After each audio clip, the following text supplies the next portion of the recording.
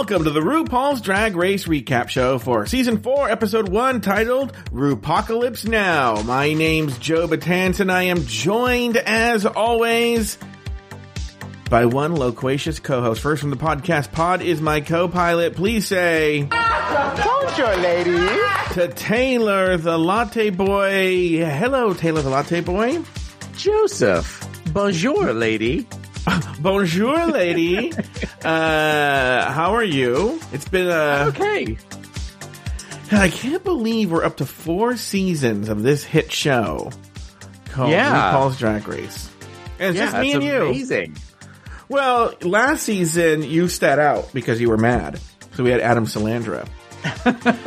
but you're back again for this season, which is interesting because that's a catchphrase that no one has ever said on the show so far. Oh no, I coin a lot of catchphrases. People don't know that. Yeah, you actually are the writer. You're the secret writer that's slipping notes to the girls. Yep, I'm the one. Yeah, just like I don't want to spoil any of the catchphrases, right? Okay. But I just, happy Hunger Games, bitches. That's all I have to say. Yeah. Anyway, Taylor the Latte Boy, here we are doing Season 4 of RuPaul's Drag Race.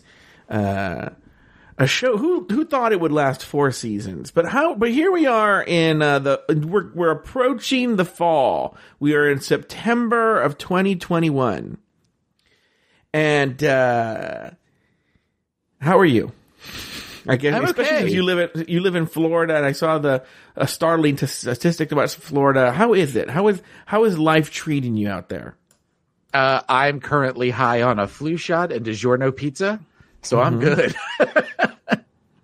In terms of frozen pizzas, are you picky about your frozen pizzas? Yes and no. We've always been kind of a DiGiorno family. Yeah, sure. Because it's not delivery, it's DiGiorno.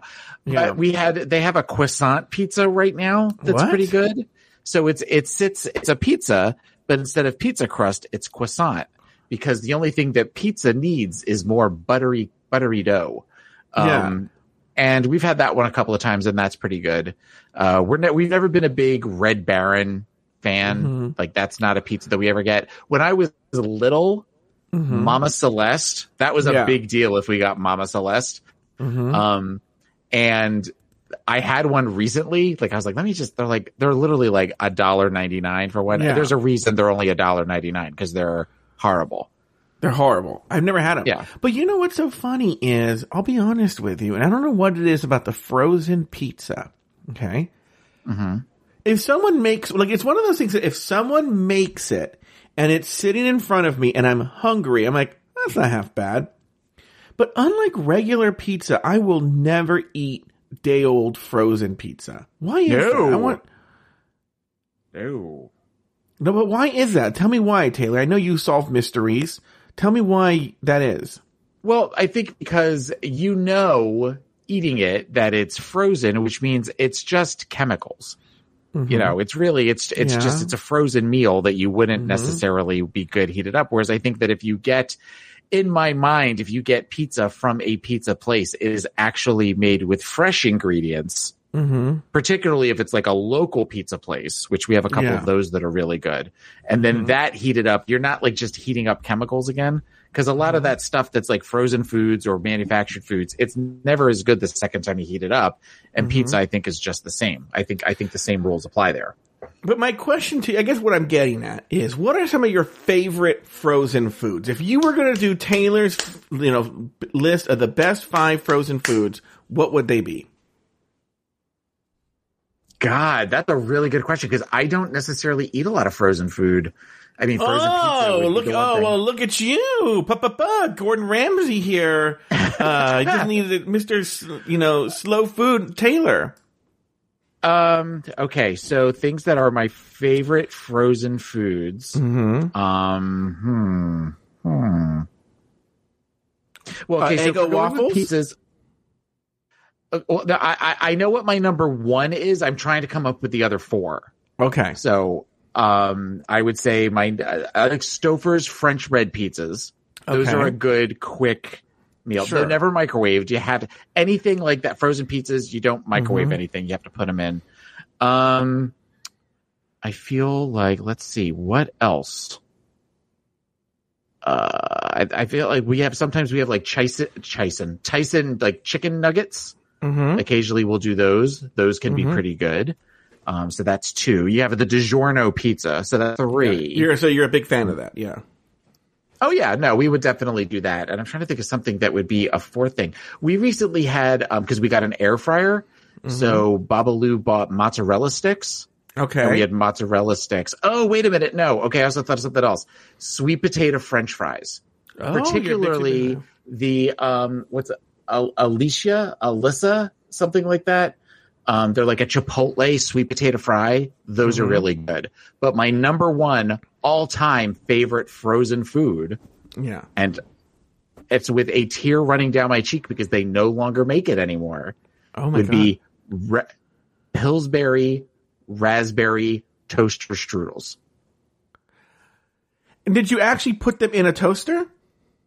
Yes. You put them in a toaster, and they came with little packets of sour cream that were in like a little, like almost like a ketchup packet type thing. Yeah. And that you would tear the end off, the little tube thing, and then you would inevitably cover the top of it so it just looked like somebody shot a load all over the toaster strudel because it would melt the sour cream.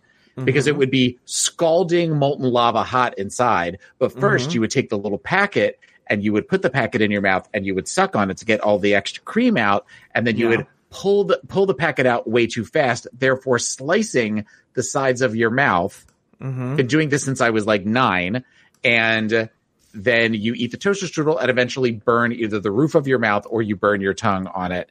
And it was worth it every time. They still make every flavor but raspberry, which was my favorite. And to this day, they haven't made it in a couple years. And every once in a while, I walk down the frozen food aisle just hoping that they started making them again. Like when they had them on clearance at one point at Publix, and I bought like 8 boxes and like nursed those boxes over several months, which you can do because they're frozen. And they were delicious, and there was not a single solitary healthy thing about them at all. Didn't care. Worth it into my A1C. What are your thoughts on this tater tot? I have no problem with the tater tot. Okay. I'm okay with tater tots.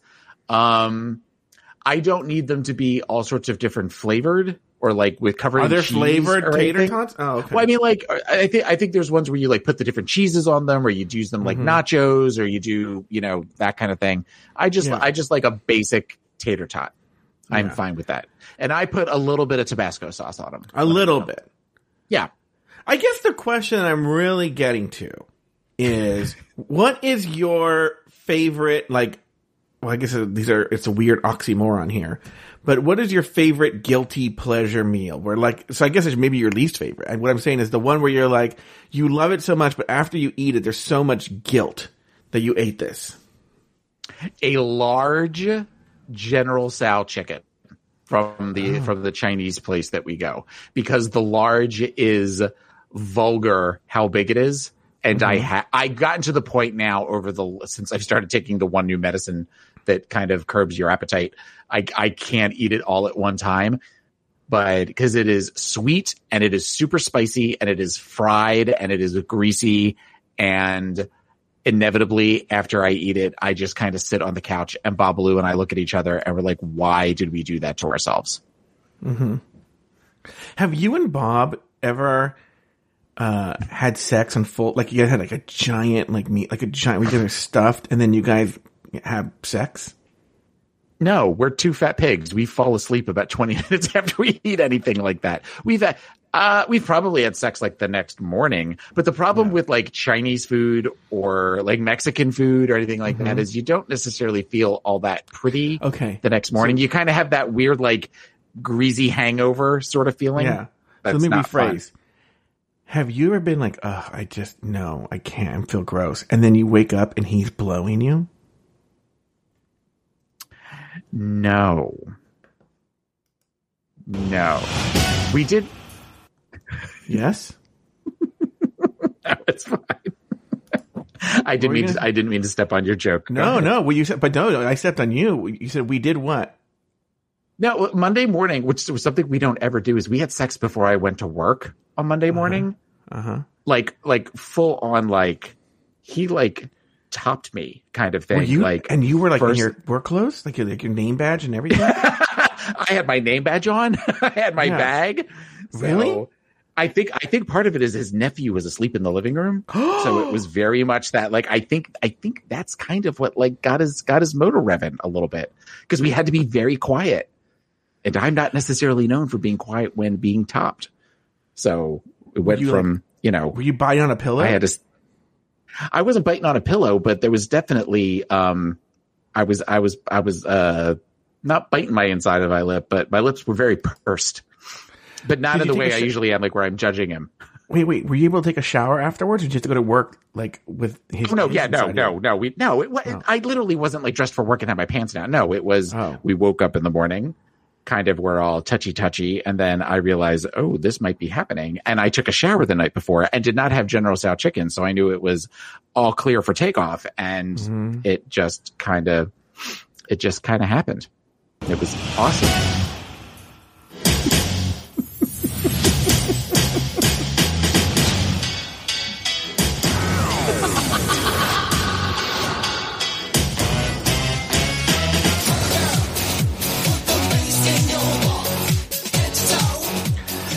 This week, we meet 13 new contestants, all vying for the title of America's Next Drag Superstar. First, the queens take part in a messy photo shoot before heading out to an abandoned motel to grab what materials they can from former contestants turned zombies. For the runway, the category is post-apocalyptic couture.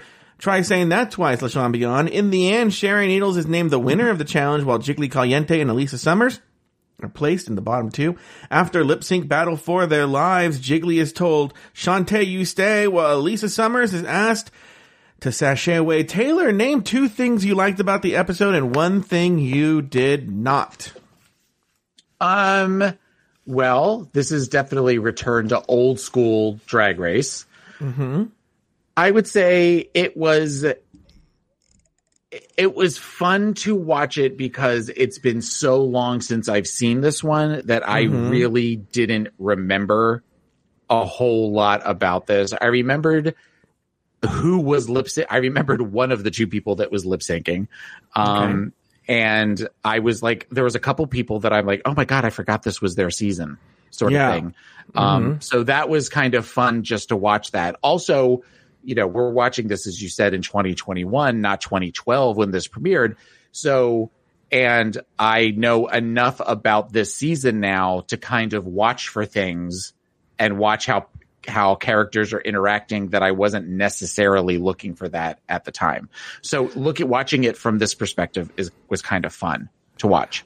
Well, also you listen to this Race Chaser show, correct? Yes. And so I was trying to avoid saying that, but yes, I listen to Race Chaser. Why? It's a real show. I know. And this was definitely, it was interesting listening to Willem give some of the background on the season. And so watching it now from that perspective, and also recognizing that some of the iconic moments maybe were a little more manufactured than we were led to believe.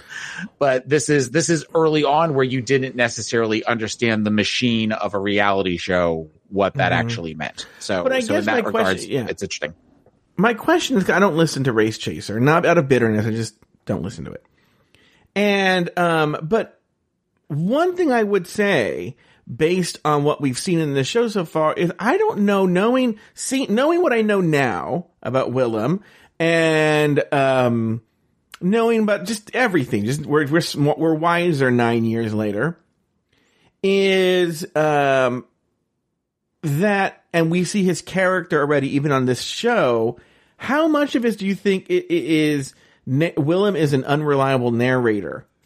Like, how much do you trust what he says? Because has there anybody who went on Race Chaser that said, well, you were kind of annoying, Willem, or anything like that? Or they haven't necessarily said that. I just know that at one point on one of the episodes, they have where Willem and Alaska interview Fifi. Mm-hmm. And I also get that this is many, many years later, but Fifi and Willem are talking about this and the kind of like laughing and just being sort of silly about some of the stuff to where you didn't get that this season. You kind of got that they really did not like each other and were gunning for one another. The edit for Willem this episode, without getting too far ahead of things, it's clear from the beginning they were gunning for both Willem and Fifi, but in a different way for the edit. Mm-hmm. I mean, they're really kind of trying to paint both of them as two very distinct villains, I would say. Mm-hmm. But we haven't heard anybody come out and say everything Willem is saying is false. Mm-hmm. So I am taking that as what Willem is saying is accurate on Race Chaser. Okay. And what was another thing you liked about the episode? I said two things. Oh, then what's the thing you didn't like? I completely forgot about Santino Rice. I had just kind of gotten used to the fact that we haven't seen Santino in, at this point, like 8 seasons. And with him sitting there with that stupid top hat on, I just sort of went, oh, you're back. Yeah, okay. And with the weird, we're laughing too hard at everything he says. And we are in prime Michelle Visage, shrill, screaming, laughing at this point. So it's that sort of stuff. It's it warms the cockles of my heart, but also it's nice to know that we have traveled so far from where we were. How about you? Yeah. What are your two things you like and what thing you do not? Okay. First of all, I forgot this Elisa Summer existed. So did I. Okay. But she is such a cute boy. Oh my God. Mm-hmm. So that's one thing that I like. Is we only got one episode of her, but she's a very, very, very cute boy. Another thing that I liked was, this will probably be a running theme for this season. But I think I talked about this in season 3 as well. It is very interesting to see, in stark contrast to what we're getting now, girls who aren't so polished to be on Drag Race.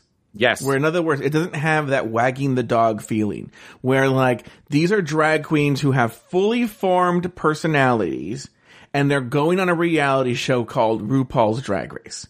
Whereas now, I feel a lot of the queens have started their drag careers after Drag Race started, and so it's fully formed to be a glamazon robot. For the show. And even different kinds of characters, whether it's a comedy queen, whether it's a camp queen, whether it's a look queen, whatever kind of queen, they've created their persona custom tailored to go on RuPaul's Drag Race. It didn't that's the sort of thing, and I've talked about it before, that is really interesting about these early seasons, is because now the girls that it is now a viable career to be a drag queen. As long you get on RuPaul's Drag Race, or maybe even Dragula now, and you will have a career making a living that you can live on being a drag queen. Okay? Mm-hmm. And at the time, even in season 4, 'cause I don't think you hit it till season 7, season 8 where you could do that. Season 4, these are people who, and I've always thought it was super interesting, before there was ever a RuPaul's Drag Race, they were like, I am a man, and it is very looked down upon in my community, but I need to dress like a woman and put on a show. Mm-hmm. Okay? And it is a choice, and there's a certain personality that makes that choice. There's a rawness to it. There's a rawness, and it's genuine. Yes. There's an authenticity to it. And I think that's why you have these characters who are such interesting television characters, because they had fully formed personalities before they even walked in that workroom. And this is the second to last season of no catchphrases. But even next season they have a few, right? But there aren't really catchphrases. That's a note that I brought up when I was taking notes on the episode. Only one of the queens had a catchphrase when she walked in. Who? Milan. Oh, she did. What did she say? Yeah. I don't remember exactly what it was, but I realized that when she came in was the first time, because she was 1, 2, 3, 4. She was the 6th one that I was like, oh, everybody else just kind of walks in and goes, hey, girls. And yeah. Bonjour, ladies. Yeah.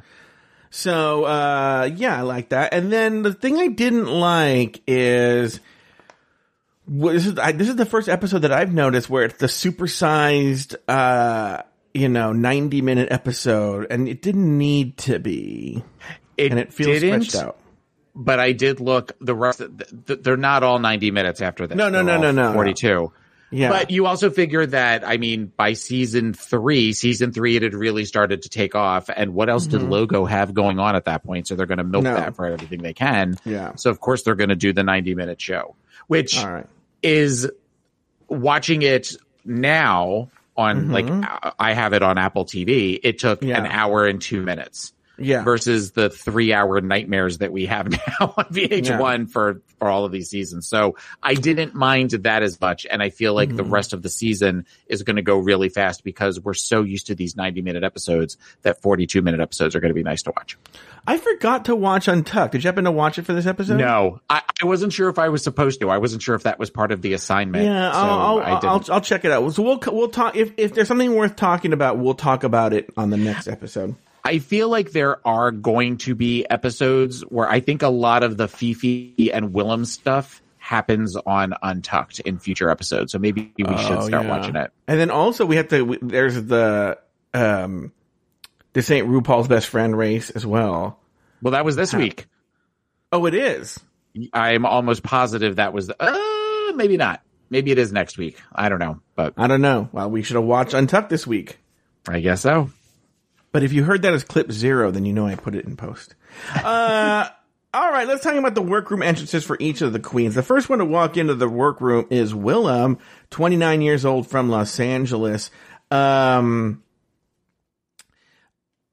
so Willem, obviously one of the most famous drag queens to come out of RuPaul's Drag Race, but also one of the most, probably public enemy number one to World of Wonder and RuPaul's Drag Race.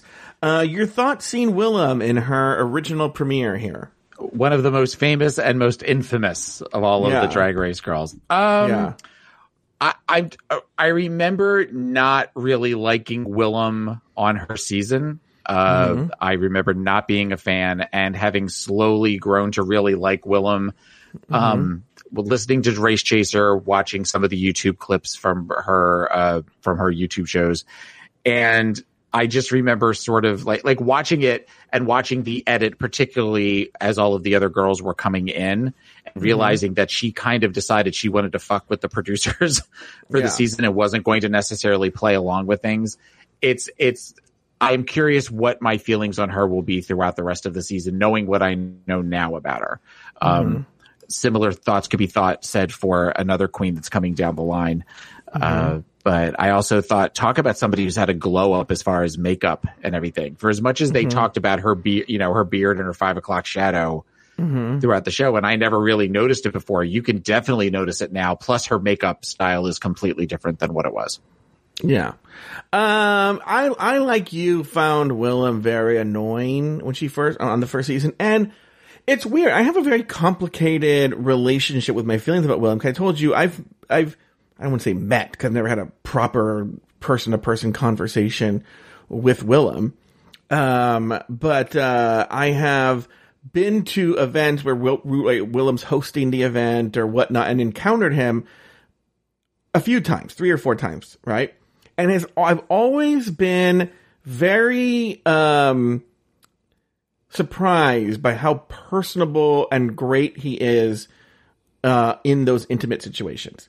It doesn't have the sort of it seems very, I know seems unapproachable on here, but I think I don't know if this is still the case, but when he used to do the shows, but before Race Chaser, would roller skate around the floor and talk to everybody and make sure everyone was doing okay, and was very, very friendly.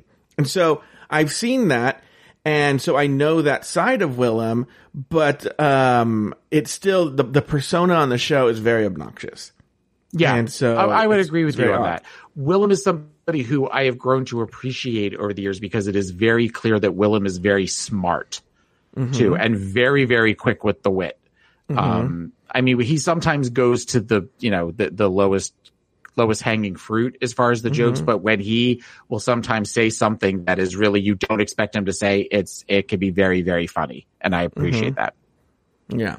All right. Next in the room, we have LaShawn Beyond. She's 21 years old from Fort Lauderdale, Florida. How far is Fort Lauderdale from you? Fort Lauderdale is probably about 3-4 hours. Oh, okay. Okay. Is it south or north or what is it? Southeast. Oh, interesting. Yeah. I'm central west. They're southeast. Oh, interesting.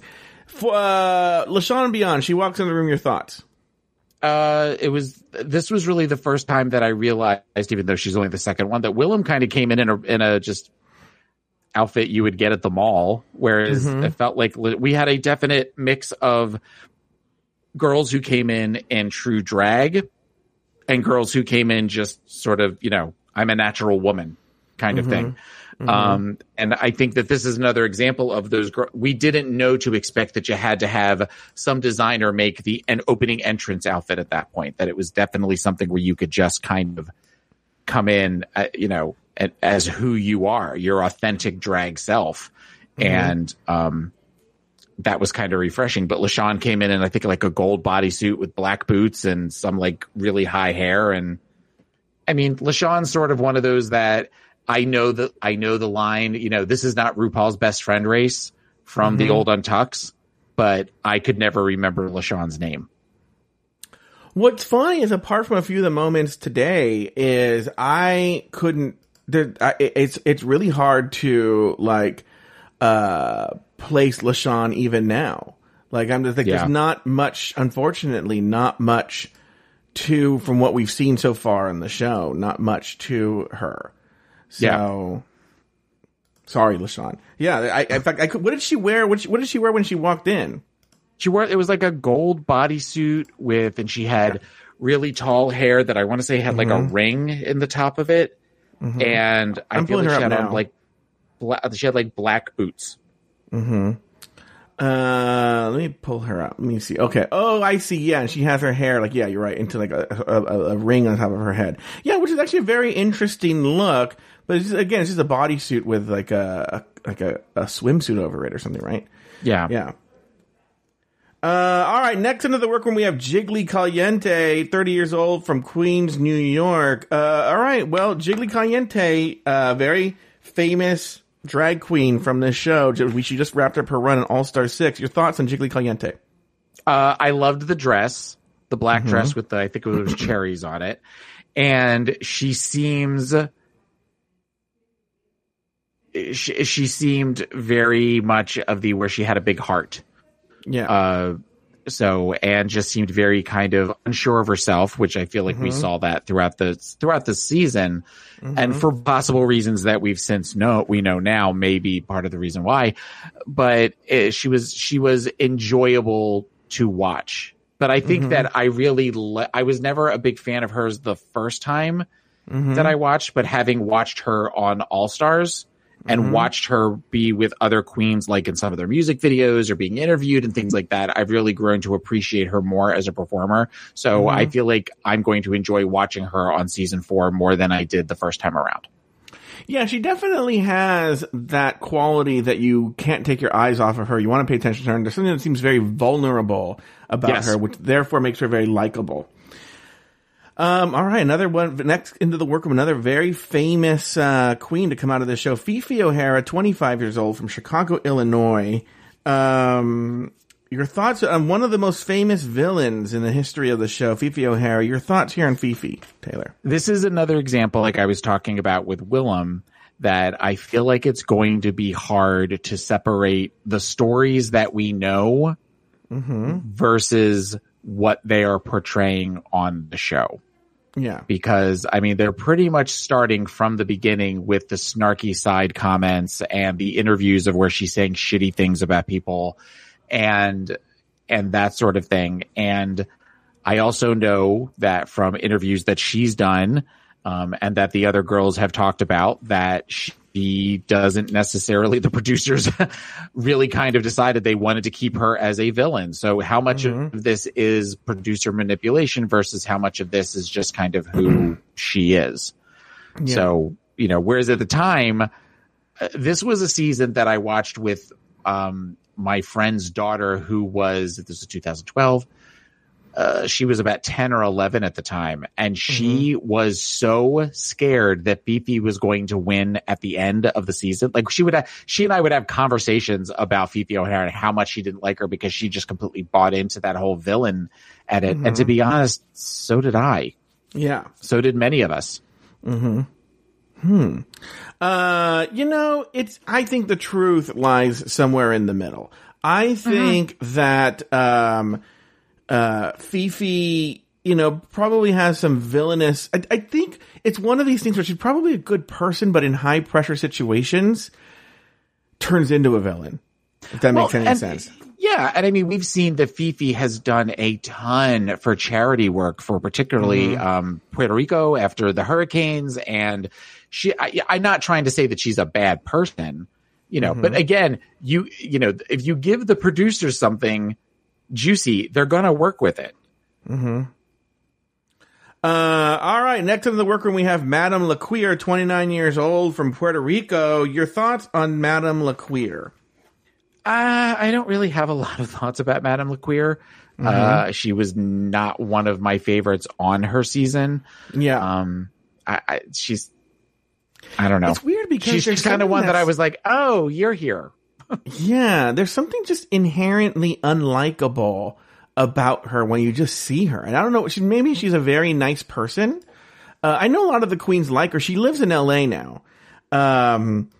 And I know she does a lot of shows around here now, and she does a lot of queens, and they seem to be very friendly with her. And, but there's something about her, just like, ugh, I don't like. I don't know why. And she's done nothing on the show so far. Maybe I remember things that she does and says. And so I'm like, ugh, but, so far, even now she's a big nothing that I have a negative opinion about. All right. Before we take a break, one more person, Milan, 36 years old from New York City. Now she's gone on since, the show to do some acting. I think she was an actress before, but now she is continuing to do acting since the show. One of the more successful actors from the show. Your thoughts on Milan when she came in? I love the outfit. I love the suit with the hat. She was the first one with a catchphrase. Yeah. And I know that she does some very interesting things. She's sort of a innovator with, I think, sort of the gender bending that we'll see on the show that was sort of poo-pooed at the time, similar to Alaska, doing kind of boy drag. We're going to see some of that with her. So she is, while she is not somebody that may be considered one of the most successful queens from Drag Race or for successful Drag Race queens, she is an innovator in that regards. All right. Well, very good. Well, why don't we use this? Why don't we take a break? And when we come back, we'll discuss the remaining half of the contestants. We'll be back right after this.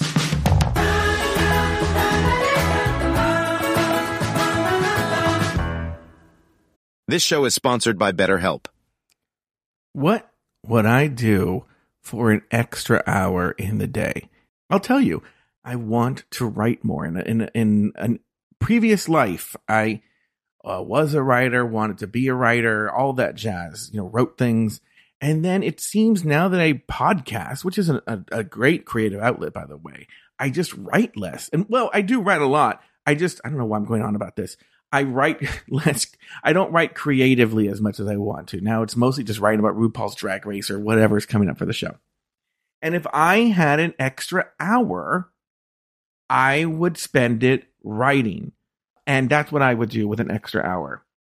That's what matters to me. But what matters to you? Therapy can help you find what matters to you so that you can do more of it.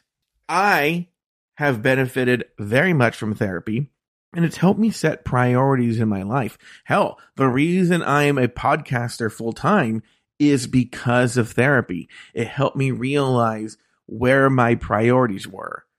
And I benefited from therapy, and I think everyone can benefit from therapy. And that's why I think you should give BetterHelp a try. It's entirely online. It's designed to be convenient. It's designed to be flexible. and you can totally fit it in your own schedule. Learn to make time for what makes you happy with BetterHelp. Visit betterhelp.com/dragrace today to get 10% off your first month. That's BetterHelp, HELP.com/dragrace.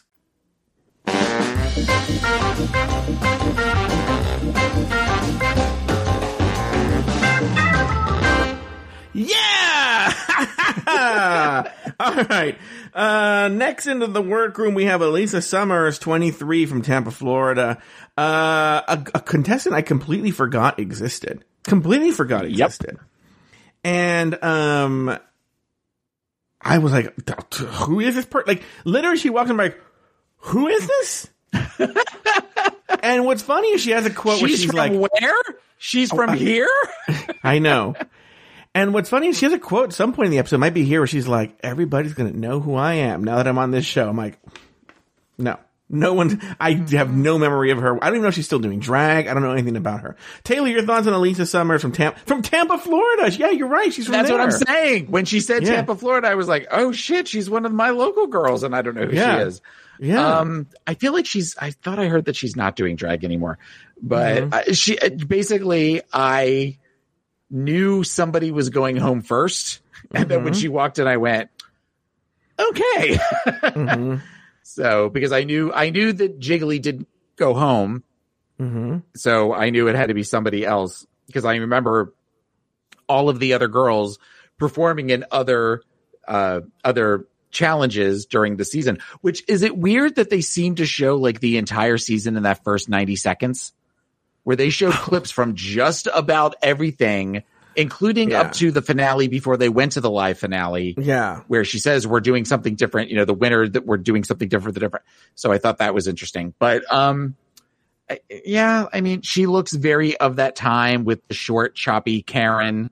Can I speak to your manager haircut with the shocking pink? And, I mean, cute as a boy. That's really kind of all I have to say about her.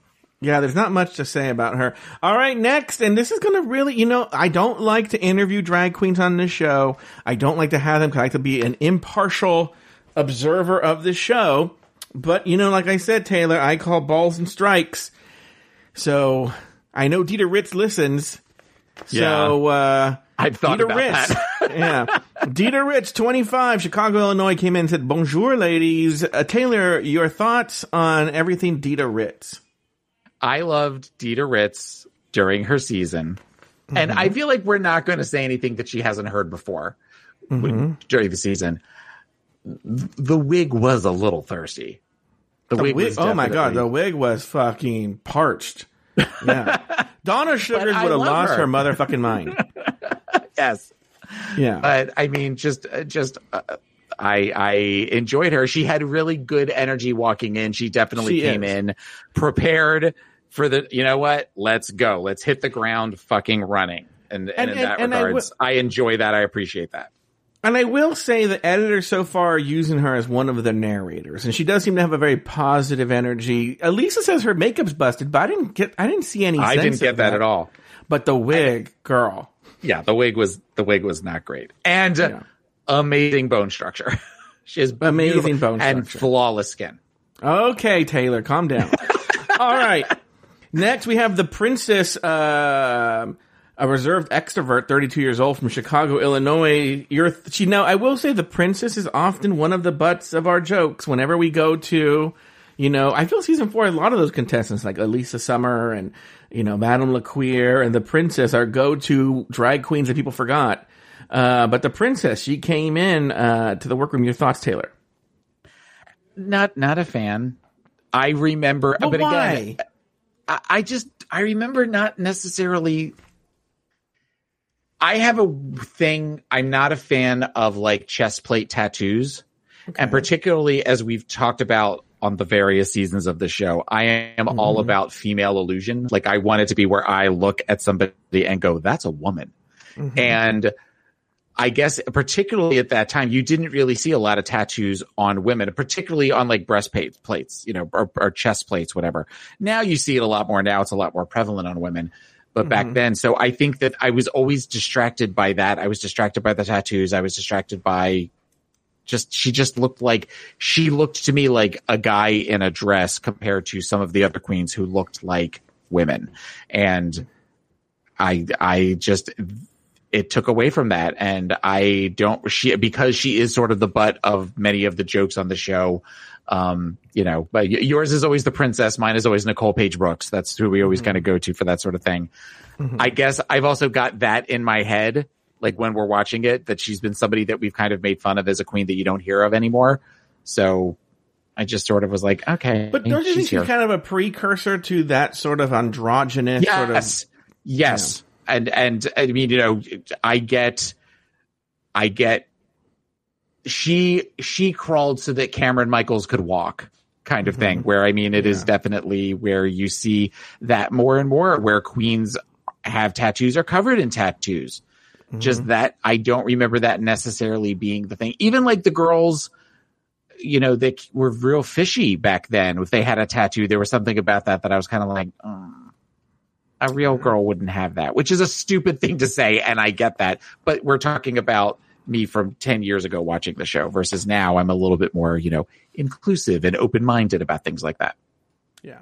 That being said, still don't like her. Yeah. Next, 21 years old from Puerto Rico, we have the little midget, Kenya Michaels. I was waiting to see if you would say that. Talk about a natural woman. I mean, she is probably the most feminine looking queen that has ever been on the show, or at the very least in the top couple of them. She's in the top few. I mean, Stacey Lane Matthews could give her a run for her money, and I would say that as well. But I mean, definitely little ball energy. I'll say that. Yeah. Not necessarily the greatest fashion choices, but whatever. I never got the Kenya Michaels business. Like, I didn't. And William seems to be sort of enamored with her in a very peculiar kind of way, but I never got it. All right, next, she comes in and she says, "Morning, bitches," but Chad Michaels, 40 from Los Angeles. Your thoughts? I mean, Chad is a legend. I mean, Chad walked in like Chad was a legend. And that there is where Chad was kind of walking around, like saying hi to everybody and everything. And Chad was the only one that Willem seemed shook about. Or it seemed very kind of like, I hope nobody's doing Cher because this is the legend right here, and said something along those lines. So that to me was interesting to see that, they all seemed to know who Chad was and seemed kind of, excited that she was going to be on this season. Yeah. Well, thing too, I think she lives in San Diego now, but I think she always did, but she primarily performed in LA at the time. And I think she booked a lot of shows. I think she was a big booker. So that the drag queens would obviously know her because she booked a lot of shows in Southern California. Next, I mean, this is, these next few is like, it's sort of the most iconic people from the show. Sharon Needles, 29 from Pittsburgh, Pennsylvania, came in and said, I look spooky, but I'm really nice. Sharon Needles, your thoughts here? One of the most iconic queens from the show. Well, and this is one of the most important ones, and somebody who I remember thinking the first time thinking this is something very different than we've seen, even though she kind of came off glamoury, but with the witch hat and the black dress and the very dark makeup, let alone what we would see later on in the episode. It felt very, like, oh, okay, this is interesting. This is going to be something. Plus the name was really kind of, I feel like one of the first play on words that we've seen, like the Sharon Needles, that we hadn't necessarily seen that yet. I remember an article from Entertainment Weekly where they would talk about who the new queens were going to be for season 4 and them talking about the name Sharon Needles. So, that you already kind of knew that you already heard the name before the season even started, let alone the looks. Now, we do learn like she's one of the most important queens. It changes the show in a way that the show's never, I don't even think, been the same since. But we do learn that she's been very problematic since as well. Yes. I know Dita Ritz has said that she frequently used the N-word off camera. There have been some problems with just abusive behavior towards young people, old people, racism, alcohol issues, drug issues. There's a lot of baggage that comes with Sharon Needles. But, but it was very interesting to see a very important queen from the show walking through the door. Speaking of one of the most influential queens on the show, Miss Latrice Royale, 39 years old, walked in and said, "Eat it," and describes herself as large and in charge, chunky yet funky, bold and beautiful. She is Latrice Royale. Taylor, your thoughts? I love Latrice. I loved Latrice from the second she walked into the show. I just remember we hadn't at that point truly seen someone who was that big and owned it the way that she did. Someone who was a large person of color that just kind of walked in and said, "This is who I am." And immediately seemed to be where, as she was hugging people and people seemed genuinely excited to see her. The other queens, I remember like her hugging a lot of the other queens and being, where she was excited to see other people and things like that. And you just immediately, I feel like felt like there was an immediate connection. There was an immediate connection to her that maybe we didn't necessarily see with the other queens. And as just somebody I just feel like with very few exceptions has been really, truly loved. She's one of the most beloved queens of the entire series. Yeah. She has that charisma. She has that uniqueness. She has the nerve and she has the talent, but she's definitely the total package and is great television. And there is something very endearing about her where you want to love her. And people have written think pieces about this. But, very, very important queen from the show. All right, let's move on. Just as the girls are getting to know each other, RuPaul enters the workroom to launch this week's mini challenge. The girls will pose for a totally toxic photo spread while the pit crew sprays the queens with hazardous waste. Many of the queens fall flat in their faces, but in the end, Jiggly Caliente is named the winner of the challenge. Next, RuPaul announces a surprise. The pit crew wheels out Shangela, much to the horror of the other contestants. The pit crew stuffs her back in the box and wheels her out. Before RuPaul leaves, she tells the girls that the next day will be a living nightmare. The next day, the queens in drag meet Ru at an abandoned motel. Ru announces that there are zombies at this motel. Conveniently, many of the zombies are former contestants. The girls will have 3 minutes to wrestle materials away from the drag queen zombies. After the competition, we see the zombies eat Shangela alive. Taylor the Latte Boy, all your thoughts and everything that happened after the workroom entrances all the way to going back to the workroom. I miss these early mini challenges of where they immediately take them and do something fun with them. Whether I know we had a wind machine, I think for season 2, I don't remember what they did for season 3, but the spinning the girls in this one, I know season 5, they dunked them all in water. This was a fun, quick way to kind of, get the race going, see what the girls are made of. And it was fun to watch this. The dress was not flattering to anyone, the weird baby doll dress that came under the boobs, but I get that they were doing it for the effect of the paints and all that kind of thing. And I feel like it was a little more dangerous than some of the other ones were, but whatever. Shangela coming out was kind of a funny thing in that looking at the looks on some of the girls' faces was where you said the horror of seeing it, that there was definitely that, like, you've got to be fucking kidding me sort of thing. Yeah. So the fact that they then stuffed her in a box and then sent her away was good.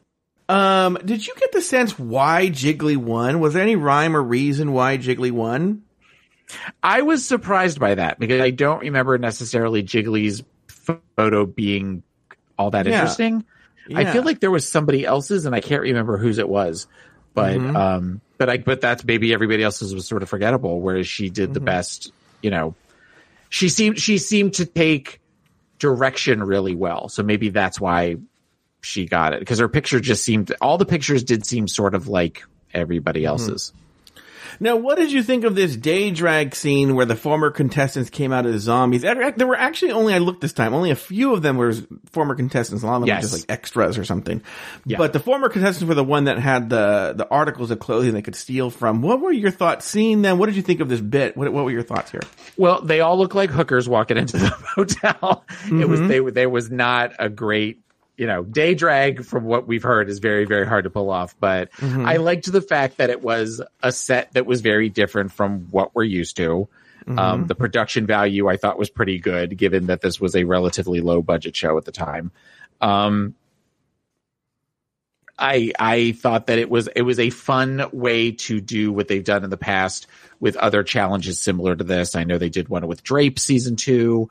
I feel like I know they did the dumpster diving thing for season 5. This was a fun thing to do, and also kind of you see where they're starting to plant the seeds of almost like a continuity of a Runiverse, as it were, where by bringing back the other girls and having it where you're recognizing at this point that these girls are a part of a larger world by bringing in some of the old queens.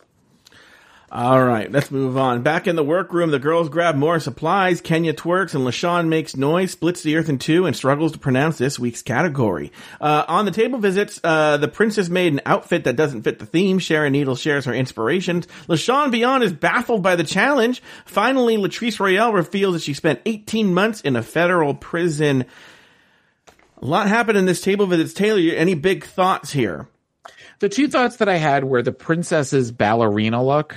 I think that if she had stayed with that and just kind of distressed it in some way, that was kind of a cool story for like a ballerina at the end of the world and what a ballerina at the end of the world would look like. I thought that would be really interesting instead of the nautical thing that she came up with for hers. I didn't really get that.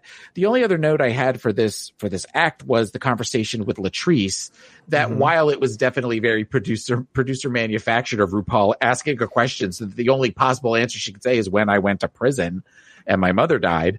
I thought that this is part of the reason why I think people love Latrice as much, because I wrote down there was a maturity in the way that she was talking to Ru. It wasn't like some of the other girls where they're looking up to Ru. It felt very peer-to-peer talking.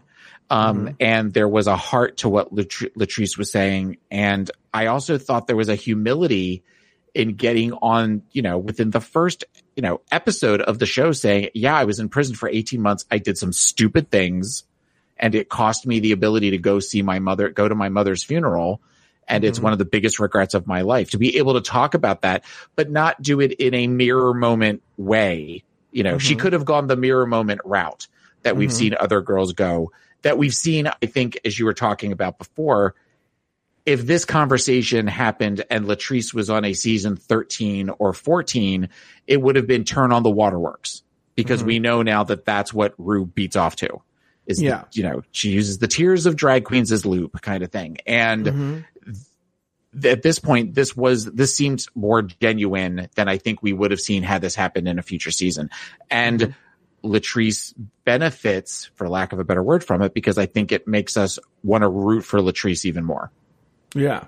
The question Ru asked her was along the lines of like, it was really, really contrived. Like, hi, Latrice, have you ever lost everything and it seemed like the world was ending? It's something like that, isn't it? Yeah. It was something very, we're going to box you into a corner so that you have to say the word prison. And I feel like Latrice makes a face like, oh, okay, we're doing this now. All right. Yes. That is something where she was like, oh, you want to know? Okay. Yeah. All right. Guess we're doing this. All right. It's elimination day and the girls get ready for the runway. Jiggly shares that she lost her mom. The princess overhauled her outfit. Fifi thinks Sharon's outfit is the weakest. Meanwhile, Elisa Summers just finished probation for a DUI. It seems to be Jiggly as sort of the star of this elimination day.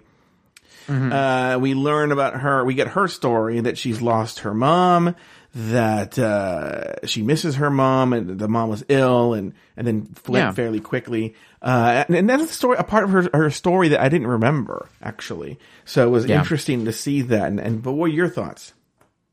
That was the only part that was really interesting to me, that she was able to sort of talk about that, and as someone who's lost a parent. It is, which I hadn't lost, and my father was still alive when he died, I think 2 years later, but recognizing that we don't have, we're not guaranteed time as we are living in 2021. We know, we are not guaranteed anything. So the fact that she was able to kind of reconcile some of that with her mom towards the end made me happy for Jiggly. Yeah. The only other thought that I had about this particular segment was how excited Sharon was that Elvira was the guest judge. Where that seemed genuinely, that was very similar to Widow Vondu finding out that Shaka Khan was going to be the judge. Who would be your celebrity that they said this person's going to be in the judge? Tina Turner. Really? If they said Tina Turner is the guest, I would immediately start to cry. No, you would not. No, yes, I would. I feel like if I had a chance to meet Tina Turner at this point, I would probably cry. Well, I have never heard of before. When did this become a thing? Tina Turner is somebody that I have always looked up to. That you have? Yes, she is somebody who she is probably one of my first true gay icons. This is the first I'm ever hearing of this. I don't know, because when was the last time Tina Turner came out with an album? I mean, I don't necessarily talk about her that much. And she also seems like somebody, like the go-to would be like Madonna, but I feel like Madonna is so she so thinks about everything she says before she says it that I wouldn't feel like it would be, I feel like the illusion of a genuine conversation would not work, but I feel like having a conversation with Tina Turner and having it be genuine. Like, that's always been the go-to answer as far as if you could have dinner with anybody, who would it be? Tina Turner. When Tina Turner dies, I don't know what I'm going to be like when she dies. You really? Yeah. What song is this? The best. This is not one of my favorite Tina Turner songs, but this is a great song. What is one of your favorite Tina Turner songs? Oh, I mean, What's Love Got to Do With It is an amazing song. God, Let's Stay Together. Her version of Let's Stay Together. Actually, I think her version of No, what am I thinking? Better Be Good to Me. Better Be Good to Me is my all-time favorite Tina Turner song. So, Better Be Good to Me is one of those songs that if they ever did that as a lip sync for your life, I would lose my fucking mind. Really? Yes. I know within the first 20 seconds of them playing it, you would be texting me going, you are just freaking out right now. I know you're freaking out watching this. Better Be Good to Me is such a great song, and such a great song to do as a drag song. Oh my God, the fact that they have never done it. Have they ever done a Tina Turner song? They've only done Tina Turner doing a cover of is it Bitches Back or Saturday Night Live's All Right for Fighting or something like that? Saturday Night's All Right for Fighting? Something she did a cover of an Elton. Yeah, it's a Tina Turner of an Elton John song. Well, she did The Bitches Back, because she did that for a album of where a bunch of different artists did Elton John cover songs. Because I have that CD. They did that. I can't remember what. I think was it Celebrity Drag Race or something like that. But I think they struggled. But that doesn't count. I mean, you get RuPaul, a couple of. Yeah. RuPaul's a huge Tina Turner fan, so it's a rights issue. They would do a Tina Turner song every season if RuPaul had a choice. Oh yeah, I'm sure. And at this point, they would never have her on because she's basically retired. Did you watch that documentary on her on HBO? No. I cannot recommend this documentary enough. Okay, don't. All right, now it's time for the looks. This week the category is post-apocalyptic couture. Taylor, do you have the list of people in front of you? I have the list in front of me. I don't have the looks in front of me, but I can send them to you. That's very simple to do. Our producer, Zach, I'm going to send you the little message thing. I hope it works. Our producer, Zach, has posted the looks. Okay. And there you go. Oh, you might need to be added to the... Yeah. I need access. And I don't have control over that, so I don't have that to tell you. Okay, well then I can just give my thoughts if you want to describe the looks or not. Okay. All right. And I can tell you what my notes were.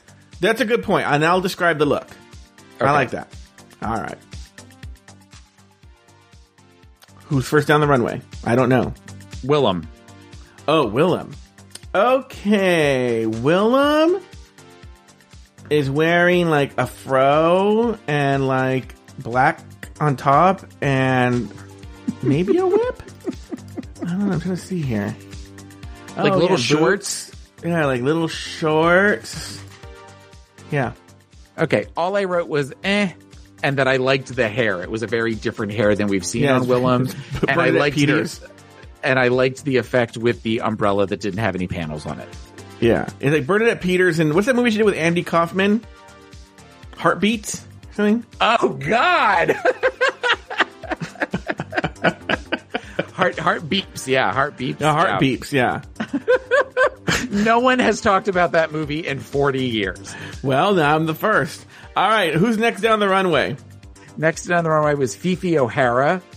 Okay. Fifi O'Hara. Oh, okay. She's like red and like a cape. Oh yeah. She had like the mesh fencing for a cape and yes. These pictures are very tiny. I can really not really make them out. And like, and it's pink. It's not red. It's a lot of like camouflage colors or a lot of very much like browns and greens. But then there is a hot pink aspect to it. I do remember that. Okay. This possibly was my favorite look of all of them. And I was really, really surprised, as was Fifi, that she was safe. She is part of a group of girls here that I feel like were in another world.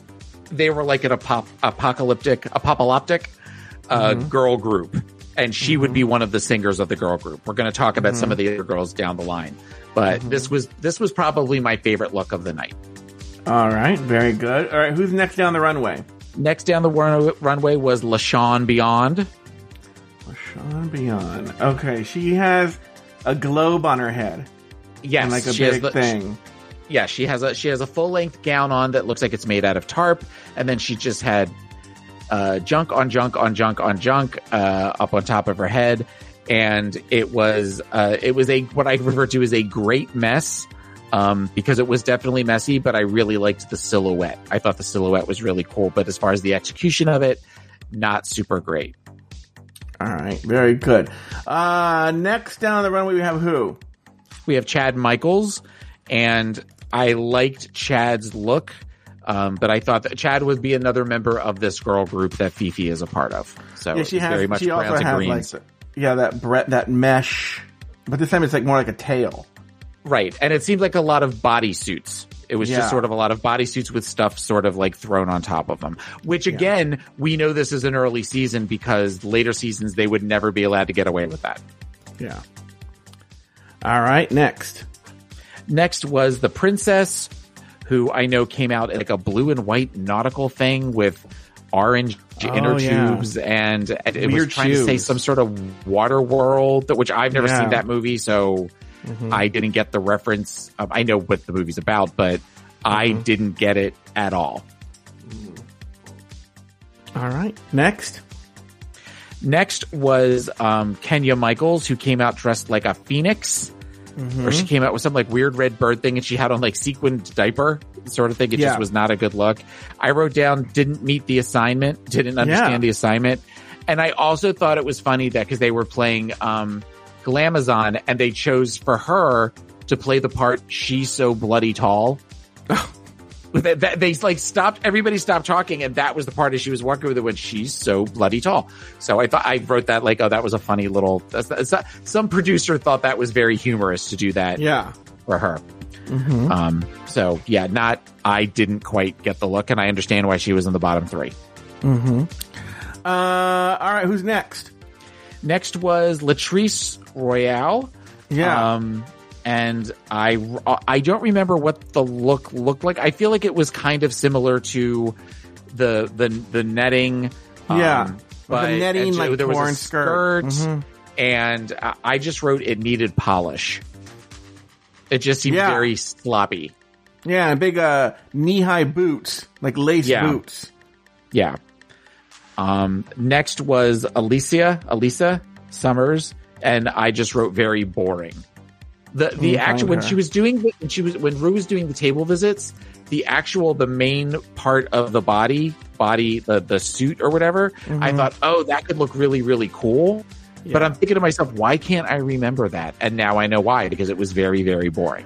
Well, the thing is, and it's funny because she's even behind. Did you even watch season 3? She was still season 1 or 2 thinking that being fishy and a look queen was that everything else could go out the window as long as, like, there are these queens. India Farah was like this too, that they buy this breastplate and they just think the breastplate is like their ticket to the finale.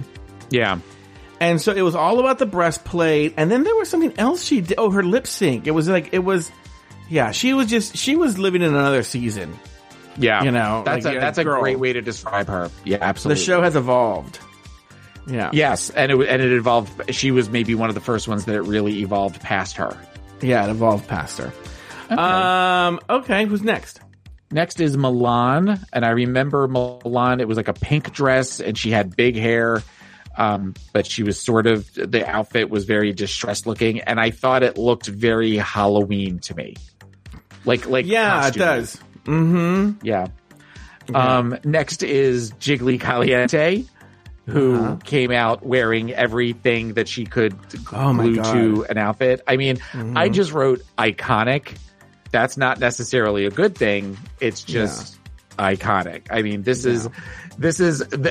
dress was made so that Lala Ree's, bag ball outfit could exist. It's bad. It's just a mess. It's so horrible. It's wonderful. Yeah, you're right. I agree. It comes full circle. Next is Dita Ritz, and Dita came out. I said that she's another one who could be part of that girl group of all of the girls who wore like the netting and the camouflage type outfit and everything like that. And she had the most beautiful shiny black lipstick. That was the thing that really kind of got me as far as her makeup. I thought that really popped. So that was my favorite part of Dita's whole look, was the black lipstick. All right, who's next? Next is Madame LaQueer. I do not remember a single thing about her outfit. It's just like a basic, like, something you would see, like maybe Mrs. Kasha Davis wearing. Like, I don't even know why she wasn't in the bottom, because I don't know what was post-apocalyptic about this. It just seemed like a post-apocalyptic going out for a night on Broadway kind of thing, or a night on the town. Like, okay. It seems she has the netting as well, but she's fashioned it over like a mini skirt. But it looks like these pictures are very small. So from what I can tell, and then she has some sort of like stylish wig. It doesn't really. I guess it's kind of the theme because she has netting, but it doesn't. I don't know. I think it was really skirting the line of being right for the show. Like a leopard print.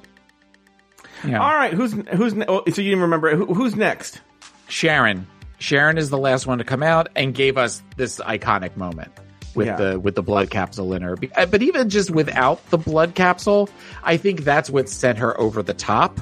But this is definitely, this outfit was really well executed. But it's an example of how, if you're going to do something simple, do it perfectly. And I feel like Sharon executed that. Well, I think when I was watching this live 10 years ago, I was like, oh, the show has changed. Yeah. The show has changed. The show has now forever changed with this outfit. This is not something you'd ever seen come down the runway before. I mean, this is, I would say to some degree, it's because of Sharon that we can have a show like Dragula. Because Sharon at this point has shown the masses that this is something that they would want to see. And that's not to say that the Boulet brothers haven't obviously worked for decades before. But I mean, I think that this is something where they saw this and realized, oh, we could do something like this for queens that are all about goth and horror and all of that sort of thing.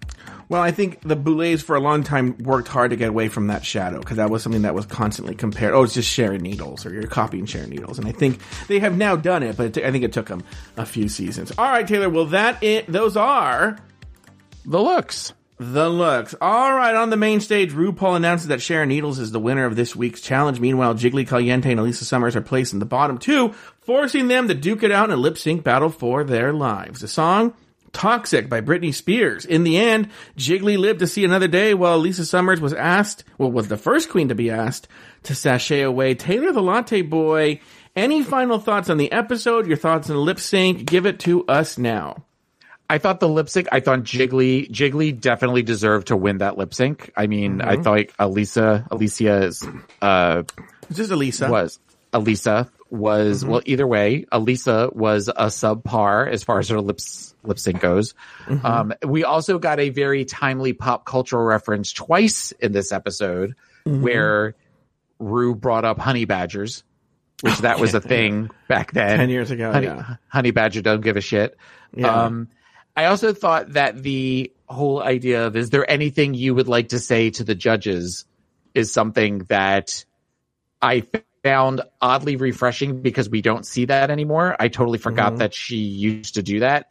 And again, she would never let that happen now because it's become so controlled on the rails of what they expect that I feel like that we would never be allowed to have an opportunity to have that be where that's kind of the standard of, all right, we've said everything we have to say. Do you have anything you'd like to say to us? Well, what's funny is when she eliminated Elisa Summers, this might be the only time that I know. Maybe there are other examples, but this is the only time that I know of. Maybe she did in seasons 1 or 2. We haven't covered that yet.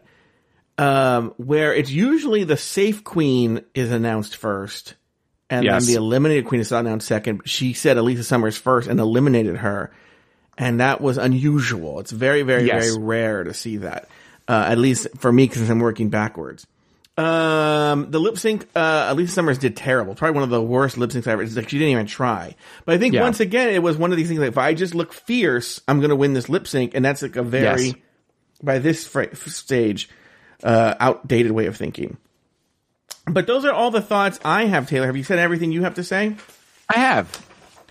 All right, well, that's going to do it for this week's episode of RuPaul's Drag Race Recap. Be sure to join us next weekend every week as we continue to discuss, dissect, and deconstruct each and every episode of RuPaul's Drag Race Season 4. So, for Taylor the Latte Boy and myself, sashay away until next week.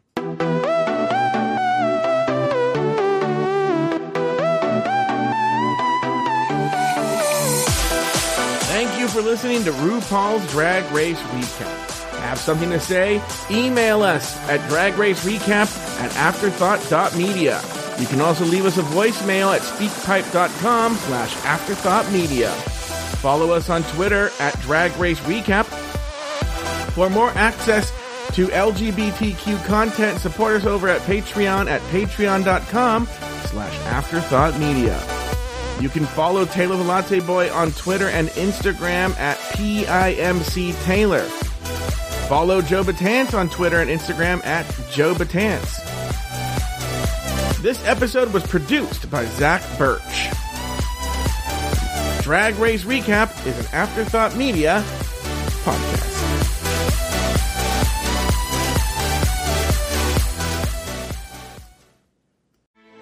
Grand Canyon University's RN to BSN online degree program makes earning your bachelor's in nursing possible. Balance online coursework with local in-person clinicals to position yourself for potential leadership opportunities in the time you have from wherever you are, leaving room for what matters. Achieve your goals with your personalized plan and team behind you. Find your purpose at Grand Canyon University. Visit gcu.edu.